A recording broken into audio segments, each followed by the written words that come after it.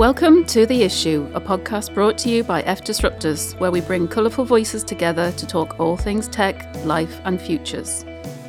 Each one tackles a different topic, and this month is called The Honest Issue, which we think, when you're talking about tech, life, futures and equality, it's a great place to start.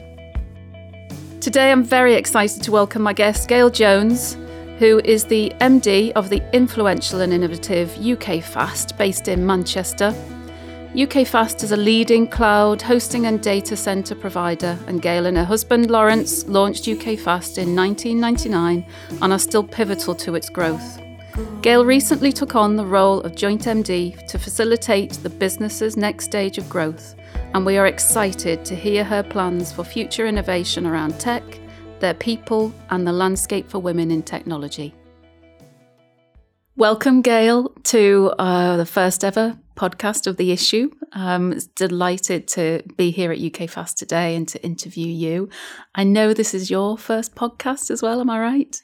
It's actually my second. It's the first one done by somebody other than Sarah, who is based here. Fantastic. I'm really delighted and thanks so much. So we are looking at your role at UKFast. You've recently been appointed joint MD, which is a really exciting time. But there's obviously, you've been doing this business now since 1999. So there's obviously a lot of background there that we don't know. So tell us a bit about how did you get into being an entrepreneur and where you are today?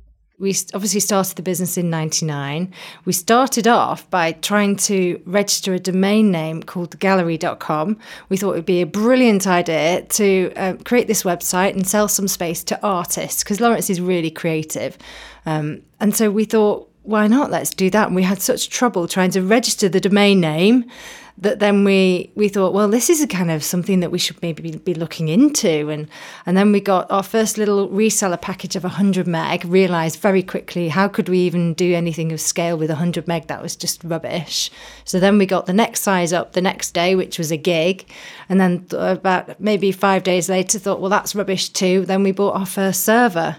And started like that, and then just thought, right, we need to learn how to code, because you were basically given a server. It probably took about 3 months to be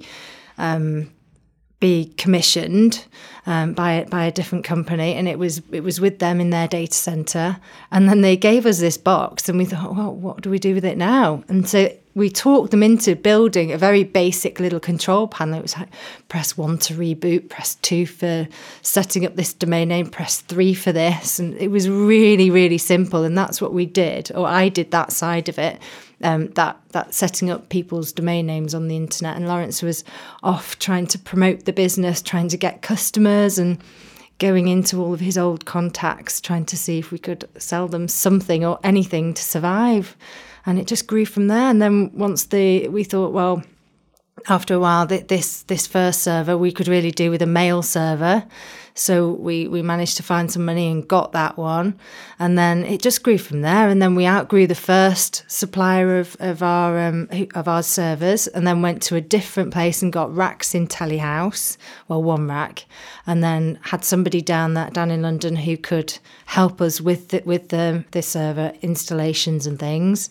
And then eventually we thought, this is crazy. We need to be up in Manchester and have some things up in Manchester. At this point, there was probably about 8 of us. So we had Neil, our IT director. He was our first employee. That's another funny story there, but one for next time. And it just kind of kept evolving and growing. So I've never looked at myself as entrepreneurial. I know Lawrence does, because he's had businesses before. But I just finished university, so I just fell in love and followed him and wanted to help. And actually, it turned out we worked really well together. And so where things that I'm good at, he's not so good at, and things that he's good at, I'm not so good at. So it just worked really well as a partnership.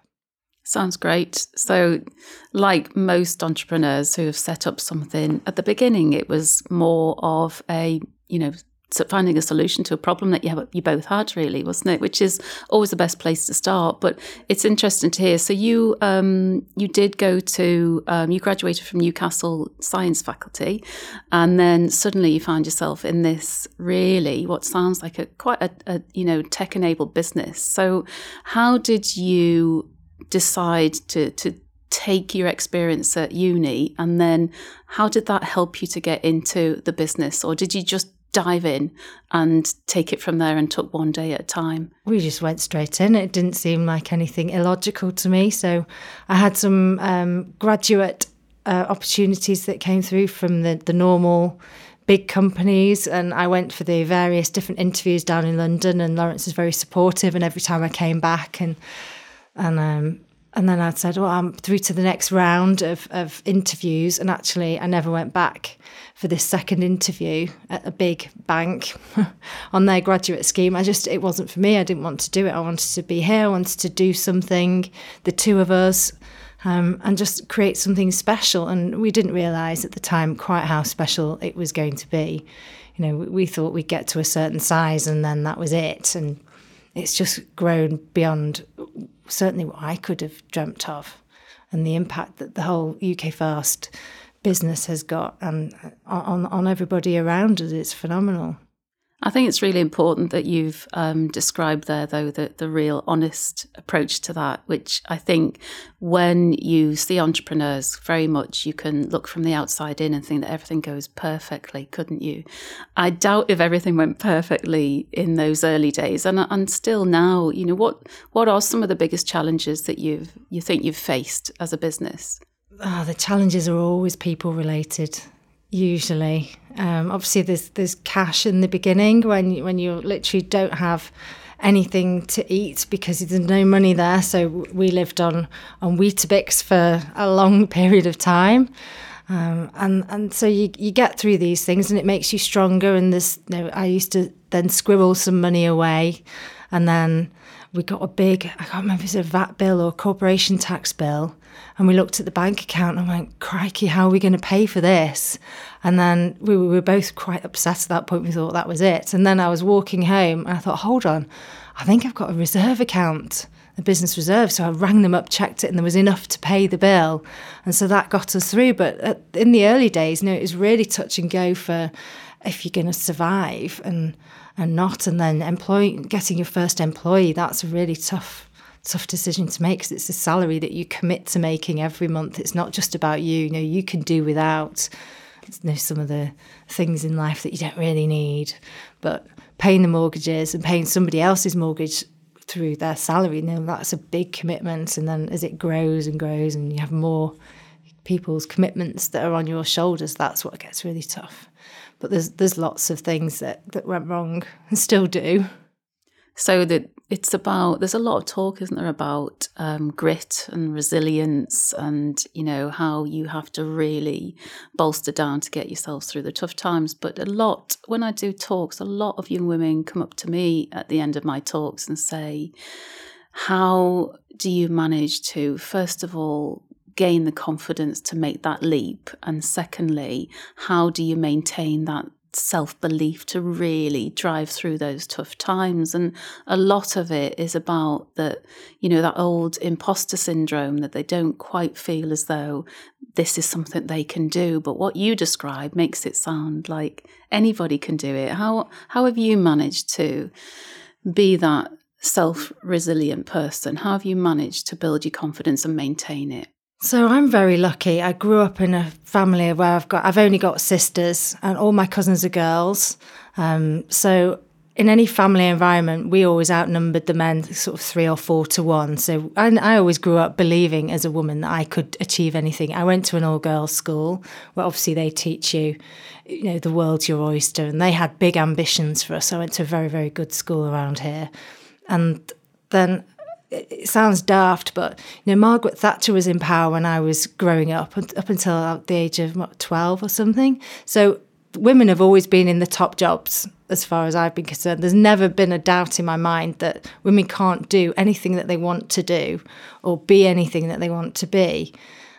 So And then going on from that, I've got Lawrence, and he's so supportive of me to do whatever I want to do, and likewise I'm supportive of him with whatever he wants to do, and we kind of just fit together and fill in all the bits that if one person's down, then the other person kind of G's them along. And I think having that relationship in place has been the thing that has made us so successful.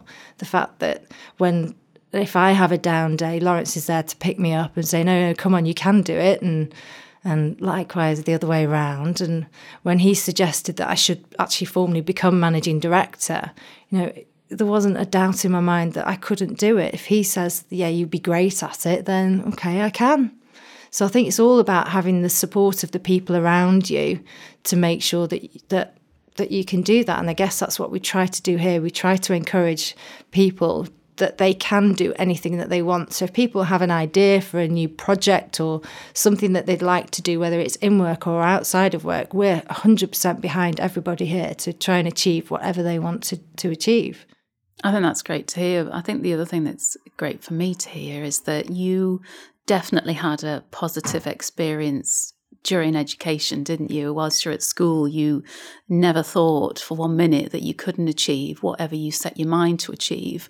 But I think we probably can see that not everybody will feel like that. I definitely feel that we need more of that in education and throughout school, especially for young women who, it's well documented, lose their confidence at the age of 15 and 16 at a time when we're expecting big decisions around careers.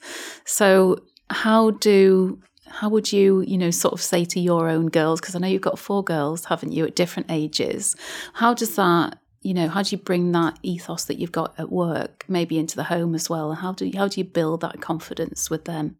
So we've always encouraged our girls to do whatever they feel that they want to do. And, we're the 2 most positive people, I think, around that they could be around them. We do goal setting with them on holidays and things, and we spend a lot of time with them.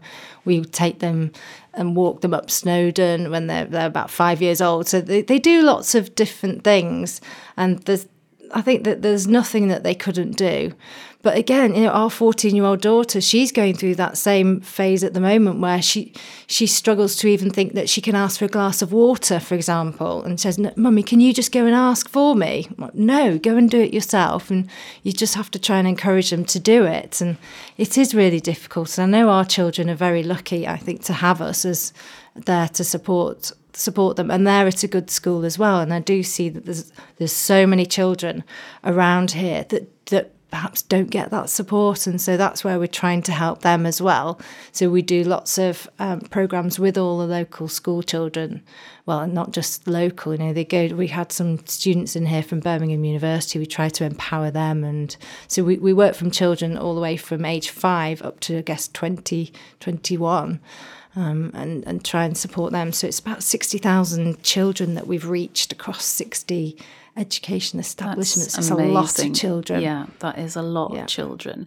And I think that's great that you've got that age range as well. So you start really early, but you're also trying to capture people later on who are maybe just entering in their next phase, the workforce, something that feels quite daunting to a lot of young people still, I think. But it's interesting, before we started our interview, we did talk about confidence and imposter syndrome. And I have to say, you're the first woman who's ever said to me, I'd never heard of imposter syndrome before today.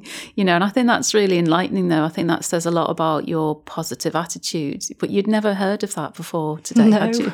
No, I'd never heard of it. And once you'd explained what it means, I get it. And I do understand that you do have moments of self-doubt, but then you just have to think, no, actually, I can do this. Anybody can do anything that they want to do. You just have to have the will and the willpower to go and do it. It's interesting that you also talk, though, about that network around you of people who definitely say, come on, you can do it. I think mentoring is such a valuable thing that any young person needs to experience throughout school or later on in life. Tell me a bit more then about some of the things that you do here for some of your employees as well, around how do you bolster that real energy around, growth and making sure that your employees generally want to stick around, I suppose. What do you do to create the next level of leaders in your organisation? Oh, there's all sorts that we do. So on last Friday, it's only a little thing, but one of our account managers runs a pub quiz. And so you get into your own little teams and you enter this little thing on a Friday night. Then you've got, so all the different departments will have department nights out or lunches. They get very close. Then we also have a mentoring programme within the environment here. So we try and match different people up from different departments. So you've got a mentor and a mentee, and then we're actually just restarting that out now with the new batch of people. So some of the old mentees will now become mentors, and then you can do it at different levels. So everybody's on a journey, and we focus quite intensely as well on our training here as well. So there's a big training department where anybody could get trained in whatever they need to or they want to. So there's always ways to empower people to do what they want to do in life. So how about you as a role model then? Obviously, joint MD now, you will be a mentor to lots of different people, I'm sure, but you'll also be a role model. How do you position yourself as that role model? Do you feel conscious of being that role model? How's it shifted things for you? I've never felt that I'm a role model to anybody Really? here. No, I just get on with everything that I need to do. That I try and make sure I don't let anybody down, and that everybody they have the confidence that I will back them, and that they know that their decision is the right decision. Most of the time, people just need you to say, yeah, that's right. Go ahead and get it done. What are you waiting for? And that's what we try and do. So I don't really see myself as a role model here. I just kind of get on with it. I'm sure you are. But I think it's nice that, you seem to have a really very down-to-earth approach to let's just do it. Would that be an honest assumption, that you just like to sort of get on with it, and if you fail, that's fine, but if it works out, that's also great? Is that really your style here? That's definitely what we do here. Yeah, that sounds great. So we've also talked about education. Obviously, Disruptors for me is bringing much more awareness around technology for young women. Do you recognise yourself as a woman in tech, or is that also a label that you just think, I'm just getting on with my job? Again, I think that's just something that we're getting on with. I wouldn't necessarily, I'm not a techie, not like the techies downstairs on the floor who are, got the black and white screens in front of them. But I do understand tech. I think everybody needs to understand it to some point of view, even if you're marketing it or if you're training in it or selling it. I think every job going forward mostly will involve some sort of tech. So as a young person now, you have to be able to understand it and you have to embrace it as well. And I think that's what we're trying to do with the schools now, is to make sure that the children who are coming through are equipped with these skills to be able to go on and have a job that they can actually make a difference in. And it doesn't matter what that job is, that they are going to need to use some form of tech at some point. I wonder, often I look at my two girls who are 16 and 14, and we talk about careers, which is a bit of a dreaded conversation as a parent, because they feel a bit of pressure already, don't they, about expectations. And I do often wonder where the barriers are for young girls in tech. And sometimes I can see there's a fear of judgment. They don't necessarily want to come out and say, yes, I'm going to really go for that. And I wonder whether sometimes confidence does hold them back with regards to their choices around technology too. But as you say, it's such an important innovation, and it's growing at such a pace that they can't afford now to think that they can opt out, and they also can't afford to let fear be the thing that makes them opt out. Would you agree with that? I would do, definitely, but I do think our kids maybe look at me and think I'm a dinosaur in the technological age, because they're doing things on their phones and they've got all their favourite YouTubers and they've been playing Minecraft games for years. They're far more advanced than I am with things like that. But I do think that there's lots still that we can do for them to make sure that they don't find tech a scary thing to go into. It should just be a normal thing that you have to try and do. Do you think we need to show them quite a few more role models? Because they obviously, you've mentioned the YouTubers and the gamers and the people that there's a report that's just come out actually today around how one of their biggest top 20 career aspirations is to be a vlogger or a YouTuber.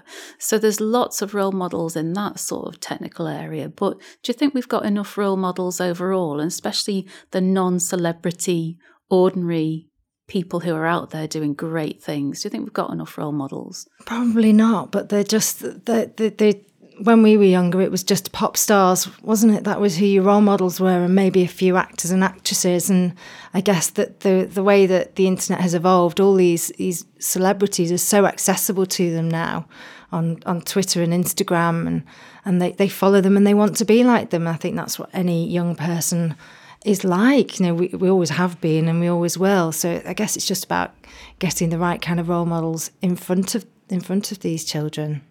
Great. Well, I think that definitely there's a lot of stars in this place. I've been working with one of your great developers, Beth, who is just a bundle of energy around tech and what she wants to do with it, and Scrum and all of the different things. And I've definitely learned a lot from her. And she's someone that came through as an apprentice. She did. And she's doing really well, isn't she? She's thriving. She's a great example of someone who was quite determined to go for what she wanted, as a woman in tech. And she's doing really well here, so I hear. Yeah, she is. We've got loads of women in tech downstairs who are just flying the flag for us as well. And they do a lot of work as well to try and encourage people to come into our industry. Fantastic. So what's next for you as MD? Let's end on what's your vision for moving forward, and you, because it's a big role and it's a great responsibility. But for you as an individual, what's your next challenge that you're taking on as MD? Oh, there's so many. 2018 is just going to be the craziest year, I think. We have the building next door that comes online soon. We need to start moving people into there so that we have more space here to grow people. There's a big emphasis now in our R&D department in getting more automation and more products developed. On the back of that comes then, you then have to get a bigger sales team, bigger technical team, bigger training team. So the whole thing is just growing phenomenally. So it's getting all of that done as fast as we can. And then personally, we've got 4 daughters. I still need to spend as much time as I can with them. Tegan, as I've said, she's 14. She has her own challenges at the moment with her friendship groups and her confidence. Poppy, she's very similar to Lawrence. She's dyslexic just like he was, so she needs to have a lot of time spent with her to get her homework done. She's going into senior school next year, so the pressure's now coming on to her. And then the little 2 are just little bundles of energy, and I don't want to miss out on them. One's 6 and one's nearly 2. So yeah, it's just try and keep focused on the family as well as keep focused on the UKFast family. Yeah, I love that, because the role as MD doesn't stop when you leave here, does it? You're an MD at home, and I definitely can completely understand that. My girls are 14 and 16, just about to come up to exam time, option picking, and friendship group stuff as well. So I really do appreciate that, when you answered that question, you incorporated the home side as well, which is, important, isn't it? It's a huge sort of balancing act, but it seems as though it's something that you've got very close to your heart, which is great. So thank you so much for your time today. It's been really lovely to find out a bit more about you and your role at UKFast, but it's been lovely to hear about your journey so far, and I look forward to seeing more as we get through 2018. Here's to an exciting year ahead. Thanks, Gail. Much. Thank you.